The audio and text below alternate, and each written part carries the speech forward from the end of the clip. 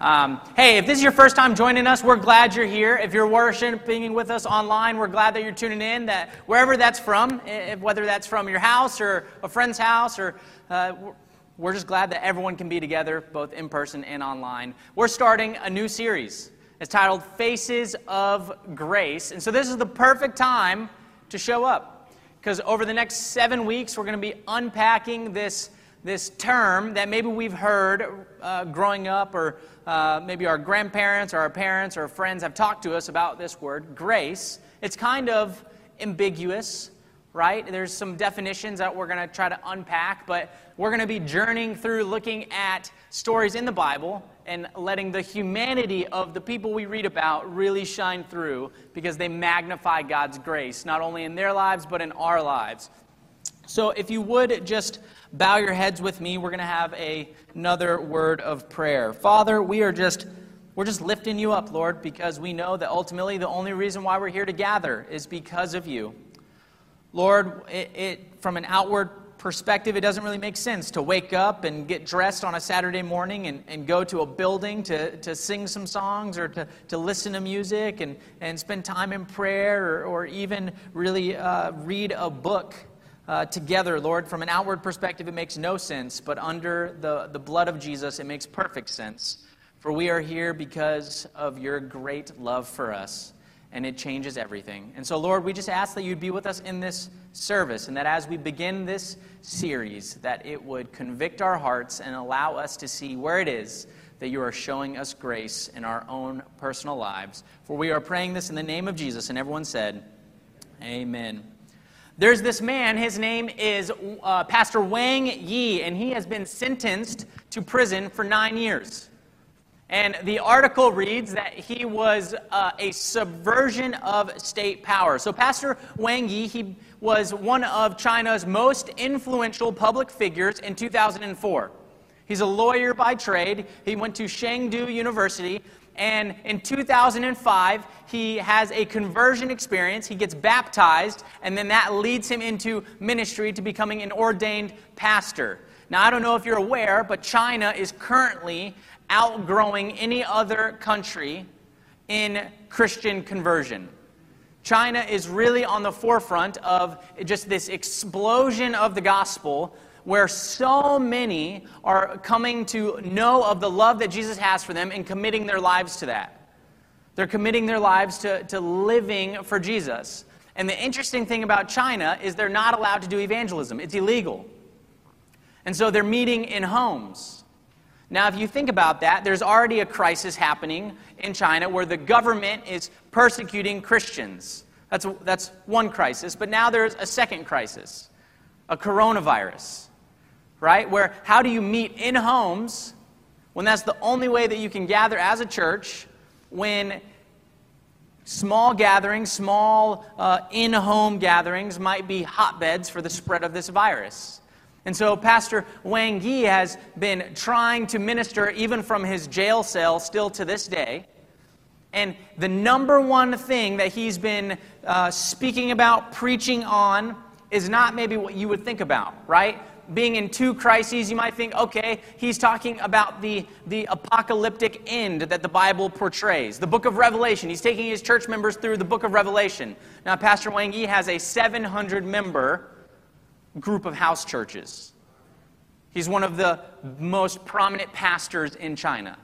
He got to meet a former president in 2008 and got to talk about religious liberty. This is a man who God has elevated to a platform to proclaim the gospel, and he is not talking about the book of Revelation.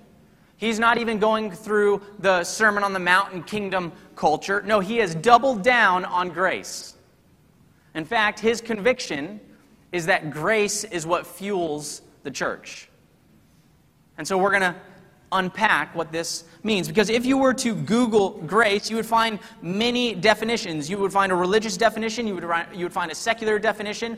If you looked at some theologians, you would find maybe these really awesome paragraphs to kind of define grace. But most people have defined it simply as unmerited favor, which that's a good definition. But for many of us, that's not in our common day vocabulary of merit and favor. right? We think of maybe the Hunger Games, where may the odds be ever in your favor. Or you might think of, I'm not going to earn it by any merit. But really, these words might be kind of foreign to us because we don't use them every single day, right? So what actually is grace? And as I was really I wanted to find a really succinct definition of grace for us, so that it could kind of carry us through this series. And as I studied Scripture, I was continually let down trying to find a very succinct definition of grace. See, the Bible doesn't give this beautiful definition like it does when God's character is in question. You have 1 John 4:8, God is love, right? That's very succinct. It captures the beauty of God's character. He is love. Not he is loving, but his very essence is love. But then you also have a definition of love. Love is patient. Love is kind. It does not envy. It does not boast. But when you look for a very succinct definition of grace, you will not find one in the Bible. You just won't. And I am convinced that it is because God has no succinct definition, because God uses people to define it. That the book of the Bible, all 66 books compiled by 44 different authors, and all of the faces and the individuals that we read about define grace for us. And so as we begin this journey, 7 weeks, we're going to be looking at many faces, and hopefully you'll see your face in these faces. So if you have your Bible, I invite you to turn with me to Genesis chapter 12. We're going to be looking at really probably one of the more influential individuals in Scripture. Before he is Abraham, he is Abram. So Genesis chapter 12, just say amen when you get there. If it's muffled, just any noise, we'll take it as amen. Genesis chapter 12, and we're going to be reading picking up in verse 1. We're looking at the story of Abram. Here is a man who is deemed really the father of faith. In fact, he will come up several times in Scripture, and so we're going to go right to the beginning of his story. In Genesis chapter 12, verse 1, it says, I'll be reading from the New American Standard Bible. It says, Now the Lord said to Abram, Go forth from your country, from your relatives, from your father's house, to the land which I will show you. And I will make you a great nation, and I will bless you and make your name great, and so you shall be a blessing, and I will bless those who bless you, and to the one who curses you I will curse, and in you all the families of the earth will be blessed. So the call is pretty simple, right? Abram is told to go. He's told to leave his country. So he's told to leave his nationalism behind. He's told to leave his country culture behind. And he might be going to another land where he might not know the language. He might not know what the food is like. He might not know the intricacies of that society, and so he might stick out like a sore thumb, and yet he's still told to go, to leave his country.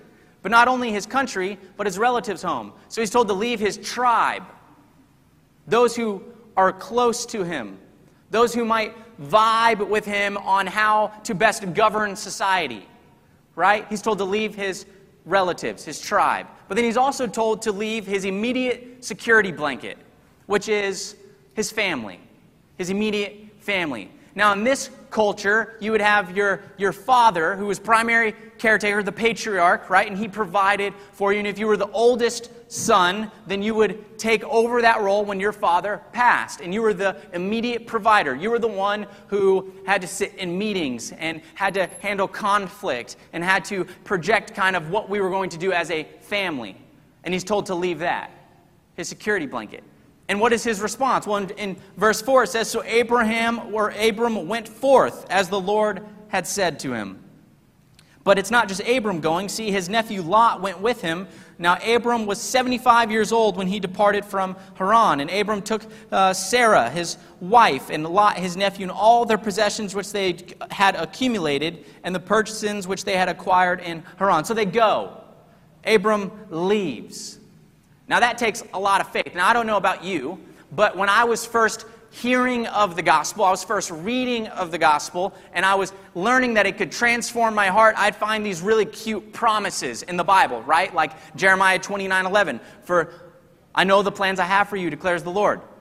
And I'd be like, okay, God, you know the plans for me. This is great. I'm just going to let you have the plans, and I'm just going to be in the back seat because it's comfortable. You know, maybe there's some smoothies that we could pick up, right? That'd be great. I'll let you lead, and I'll just be in the back seat, right? But how often do we start that way, and then all of a sudden, before we realize it, we're like, now, whoa, you just passed Smoothie King. Why are we turning left here? Are you sure this is the right way to go? It's very easy to become a backseat driver after initially saying, okay, God, I'll let you have control. That's fine. And out of nowhere, all of a sudden, we don't realize that our voice is really the prominent voice. And so Abram, he goes. He's a man of faith. In fact, he gets to the land and he does something that I certainly would not do. He doesn't even check out the land at first. He gets to the land and God says, hey, this is it. And he's like, okay, great. He doesn't go and survey the soil. He doesn't go and look if there's any fruit trees. He builds an altar. And he worships the Lord. So obviously he's a very devout man. He's a man of faith. So he's done everything right. He's living on the promises of God.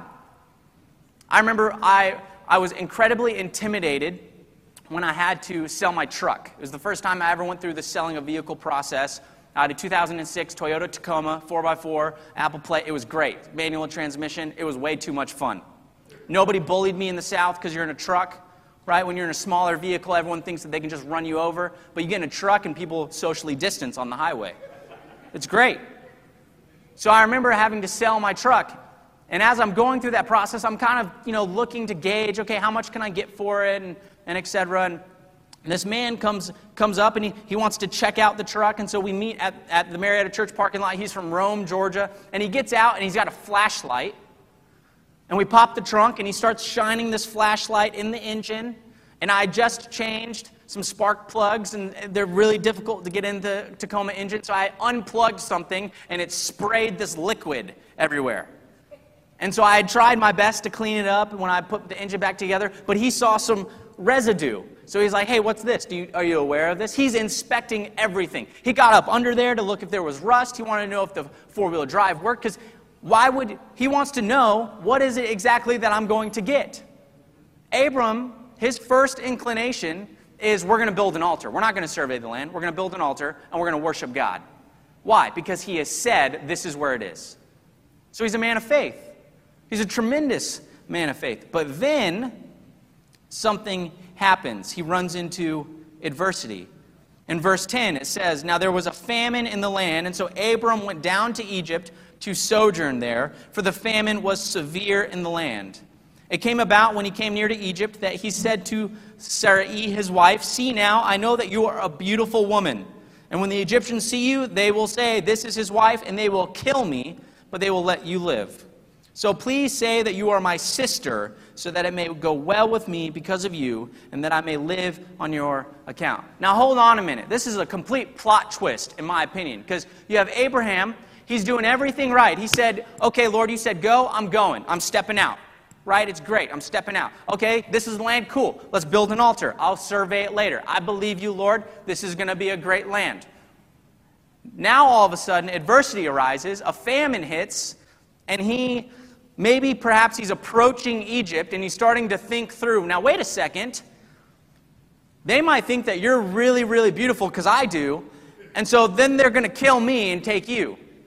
And so what does he do? He resorts to his plan. He resorts to his strength. It's no longer God's plan. It's no longer God's strength. It's now his. Isn't it interesting that when adversity arises, when crisis comes into our lives, we often say, okay, God, it's kind of uncomfortable now, so I'm going to take over from here. Certainly, yeah. I've read about you know what you're doing, but it's my life, God, so I'm going to take it from here. Don't worry, I'll take it from here. I'll hand it back over to you in a little bit, but I'm going to take it from here. That's what Abraham does. And so he comes up with this plan. Hey, say you're my sister, which in a way we find out later technically isn't a full-on lie, but let's be honest, it's a lie. He's bearing false witness. He's married to Sarah. It's his wife. It's not his sister. It's his wife. So he's lying. Now that seems contradictory to the gospel. So what has happened? See, Abram then starts to rely on his own strength. And because of that, it seems to go well at first. In verse 15, Pharaoh's officials saw her and praised her to Pharaoh. Oh, Pharaoh, you got to come and check out this lady that's just come in from another land. We think that you would think she's absolutely beautiful. And so Pharaoh goes, and the woman, Sarah, is taken into Pharaoh's house. In verse 16, therefore he treated Abram well for her sake and gave him sheep and oxen and donkeys and male and female servants and female donkeys and camels. It's turning out well for Abram, except for the fact that he now doesn't have his wife. He's just given his wife over to another emperor, another family. She's not going to be treated the same. She's not going to have the same place in the home that she had beforehand. So Abram clearly is veering off from living inside God's grace. He's veering off. He's relying on his own strength.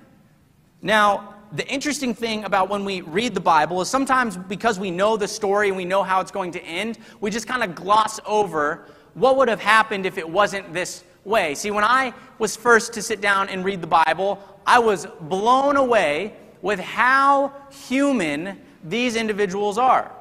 I thought, you should be perfect. You're in the Bible. No.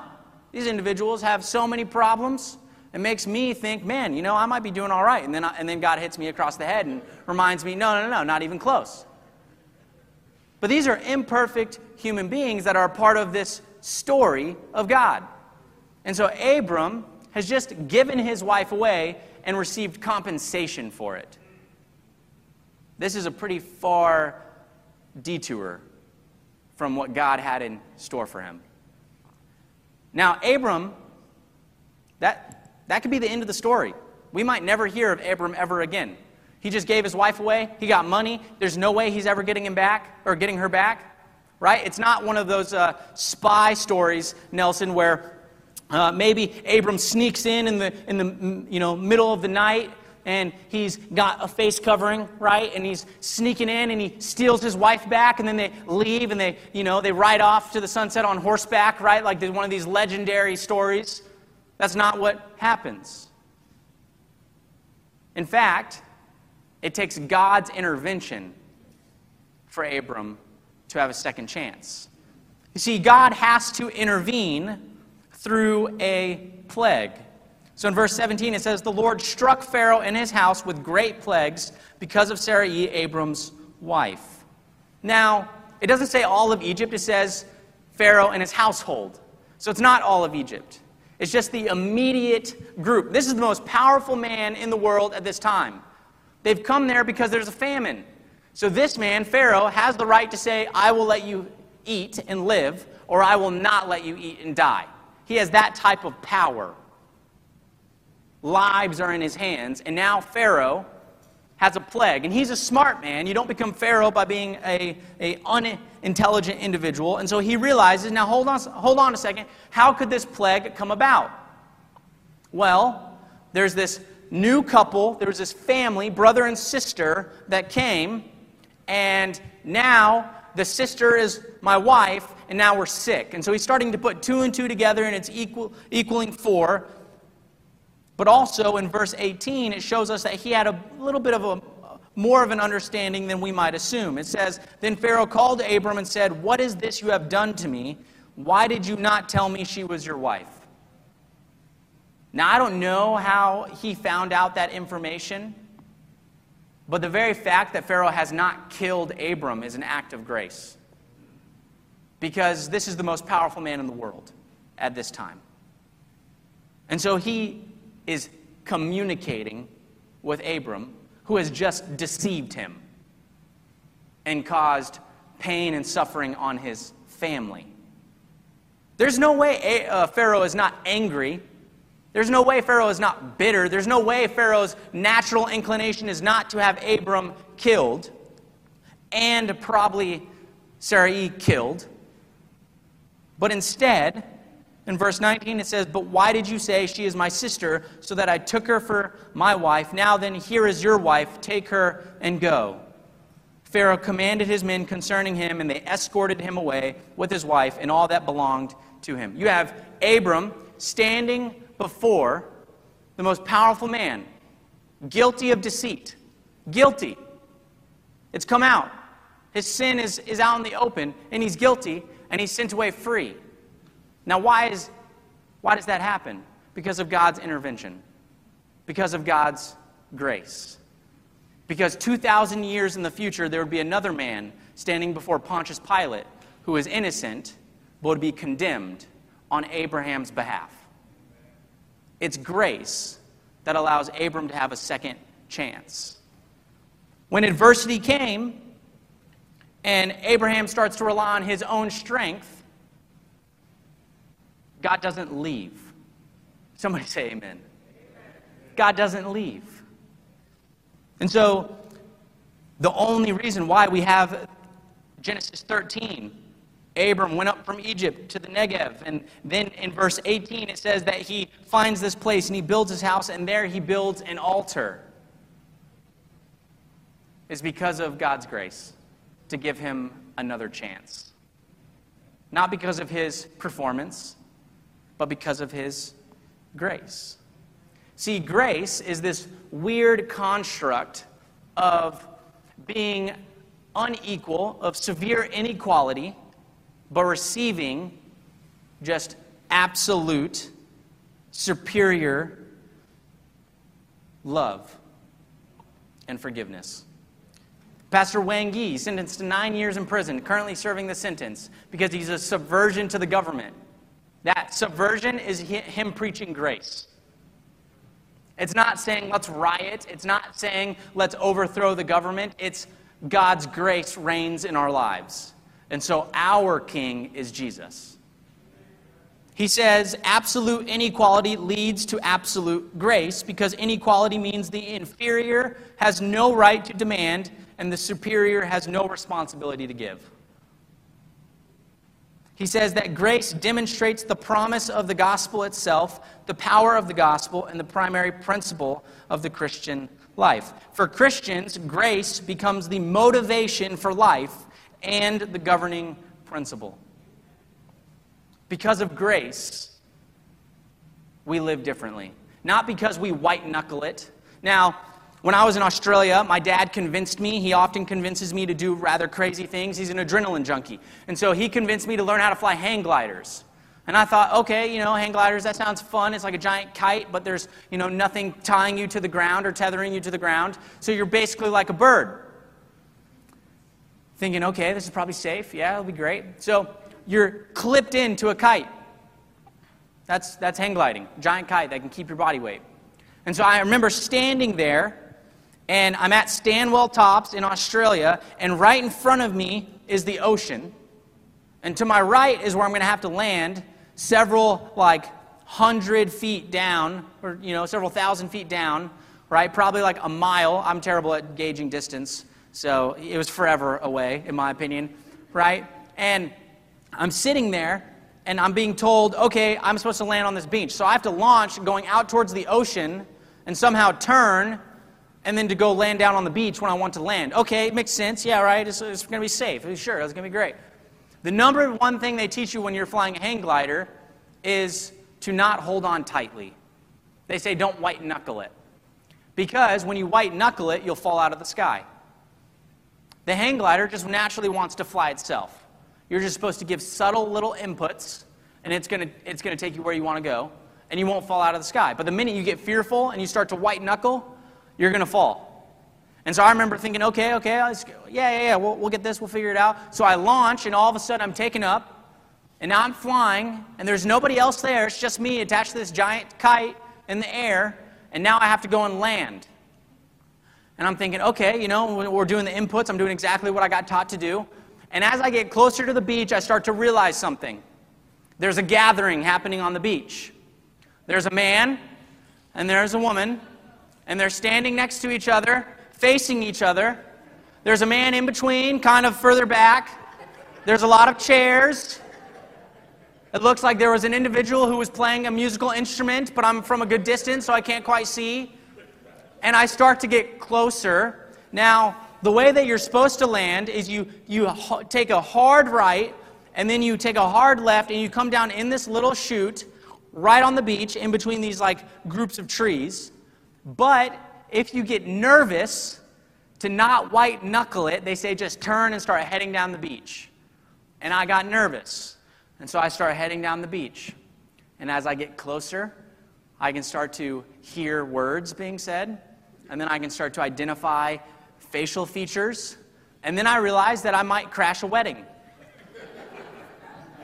And so I'm trying my absolute best to come down as soon as possible, but under safe guidance, and I landed probably 100 feet. No more than the back door and where I am from the final row of chairs. The funny thing is that after I told my dad, he said, well, at least you didn't white-knuckle it, because if you had white-knuckled it, you would have just gone into the ocean. And it's better to crash a wedding than to crash into the ocean. It's interesting, because in our Christian experience, sometimes we think if we pray more, if we read the Bible more, if we sing more in tune, we're going to have a better relationship with God. So we start to white-knuckle it. But in reality, it's because of grace. Titus chapter 2, verse 11 says, the grace of God has appeared, bringing salvation to all men, instructing us to deny ungodliness and worldly desires, and to live sensibly, righteously, and godly in the present age. It's not more Bible study. It's not more prayer. It's not more singing. It's not more church attendance. It's not better tithe. It's the grace of God that has appeared to all men that instructs us. It's the grace of God that changes everything. And when we read the story of Abram, and we see him being set free from standing before the most powerful man in his world, it should make us think of the God-man who stood before Pilate and was condemned for us. See, the Apostle Paul, as he picks up in Romans, he starts to tell the story of Abraham. And Abraham doesn't have all of these mishaps. It doesn't tell of the time that Abraham struggled with faith and lied. It doesn't tell of the time that Abraham said, okay, yeah, we're going to have a child by promise, and so I will just marry my maid, my servant, and we'll have the child from promise by that. It doesn't tell that story. No, it says that he believed God. He believed that God was for him. He believed that God loved him and that it was all about God, and it was credited to him as righteousness. And it says this, now not for his sake only was it written that it was credited to him, but for our sake also. So it's for us as well. So when we read the story of Abraham, we should see our face. We should see the grace that is given to us daily. For the only reason why we are here is because of his grace. Would you pray with me? Father, we just want to thank you because, Lord, we know that we are beginning a sermon series. Lord, we've begun.